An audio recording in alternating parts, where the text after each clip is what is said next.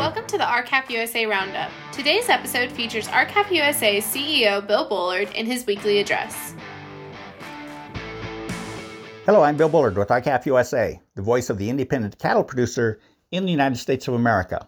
Well, in March of this year, Cattle State Senator Deb Fischer, a Republican from Nebraska, introduced a hastily conceived bill to restore lost competition in the cattle market and improve transparency over prices paid in the cattle market. Now, the Fischer bill was crafted secretly. It was not vetted among cattle groups for their input, and it was slapped together quickly following the most recent cattle market disruptions associated primarily with the 2020 COVID pandemic. And as a result, the bill does nothing to restore competition. It actually delegates that responsibility to the U.S. Department of Agriculture and gives that bureaucracy years to do it. Nor does it change the broken structure of the cattle market in any way. In fact, it locks in the harmful market conditions for up to 2 more years. And as for its transparency goals, it simply modifies the long-standing hog contract library, which did nothing to stem the mass exodus of hog farmers from their industry. And then the Fischer bill was slightly modified and touted as a great compromise, a compromise now being offered as a take-it-or-leave-it cattle market reform measure that some groups are saying is the very best the industry can get. But in sharp contrast to the development of the compromise Fischer bill is a bill being introduced by an urban senator, a senator who's about as far away from the cattle industry as a senator can get.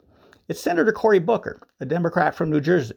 The Booker bill is designed to do 2 things: reform workplace conditions in packing plants and reform the broken structure of the cattle market. But unlike the Fischer bill that was drafted in relative secrecy, the cattle market reforms in the Booker bill took many years in development, and they were vetted among many farm and ranch groups. RCAP USA was among the farm and ranch groups that were invited to help draft the bill's cattle market reforms, and we began work on the final stages of the bill's cattle market reforms back in early 2019, which was a full year before the outset of the COVID pandemic. But the foundations for the Booker bill's cattle market reforms actually originated in 2008 when 13 farm and ranch groups drafted what is called a transition document.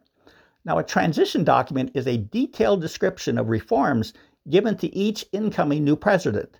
It's essentially a wish list of reforms the groups want their government to implement. The 2008 transition document was titled Agricultural Competition and Contract Fairness Issues. Now, several of the Booker bill's cattle market reforms originated in this transition document submitted over 10 years ago. Those reforms include ending captive supply arrangements, ending packer ownership of cattle, eliminating the requirement to first prove an injury to competition before a producer can prove he or she was harmed by a packer, and expanding the scope of mandatory country of origin labeling for beef and for other products. So jump ahead a decade to November of 2020, which is when the 2008 transition document was updated by 23 farm and ranch groups. Now, those updates include virtually every cattle market reform measure that is now memorialized in the new Booker bill. Now, it doesn't happen often that a member of Congress actually goes to industry groups to ask them what reforms are needed to rebuild the broken cattle market in a way that restores robust marketplace competition and restores the opportunity for profitability for independent family farmers and ranchers. In fact, that hasn't happened for 40 years or longer, but it's happening right now. Senator Cory Booker accepted the recommendations that were carefully developed by nearly 24 farm and ranch groups over the course of many years. He then took those recommendations, gathered a smaller working group of farm and ranch representatives, and then included the final recommendations in a comprehensive cattle market reform package now contained in his bill. And as a result of having vetted these reforms through farm and ranch organizations, Senator Booker's bill is the near-perfect cattle market reform bill. So what should cattle producers do now that everyone knows the reforms needed by their industry are finally being introduced in Congress? Well, we urge you to call your 2 U.S. senators and urge them to reject the hastily drafted and compromised Fischer bill, which is now Senate Bill 3229. And tell them instead to support the new bill being introduced by Senator Booker that contains reforms recommended by farmers and ranchers themselves. This is our opportunity to win, and to win big for you, your children, and your children's children.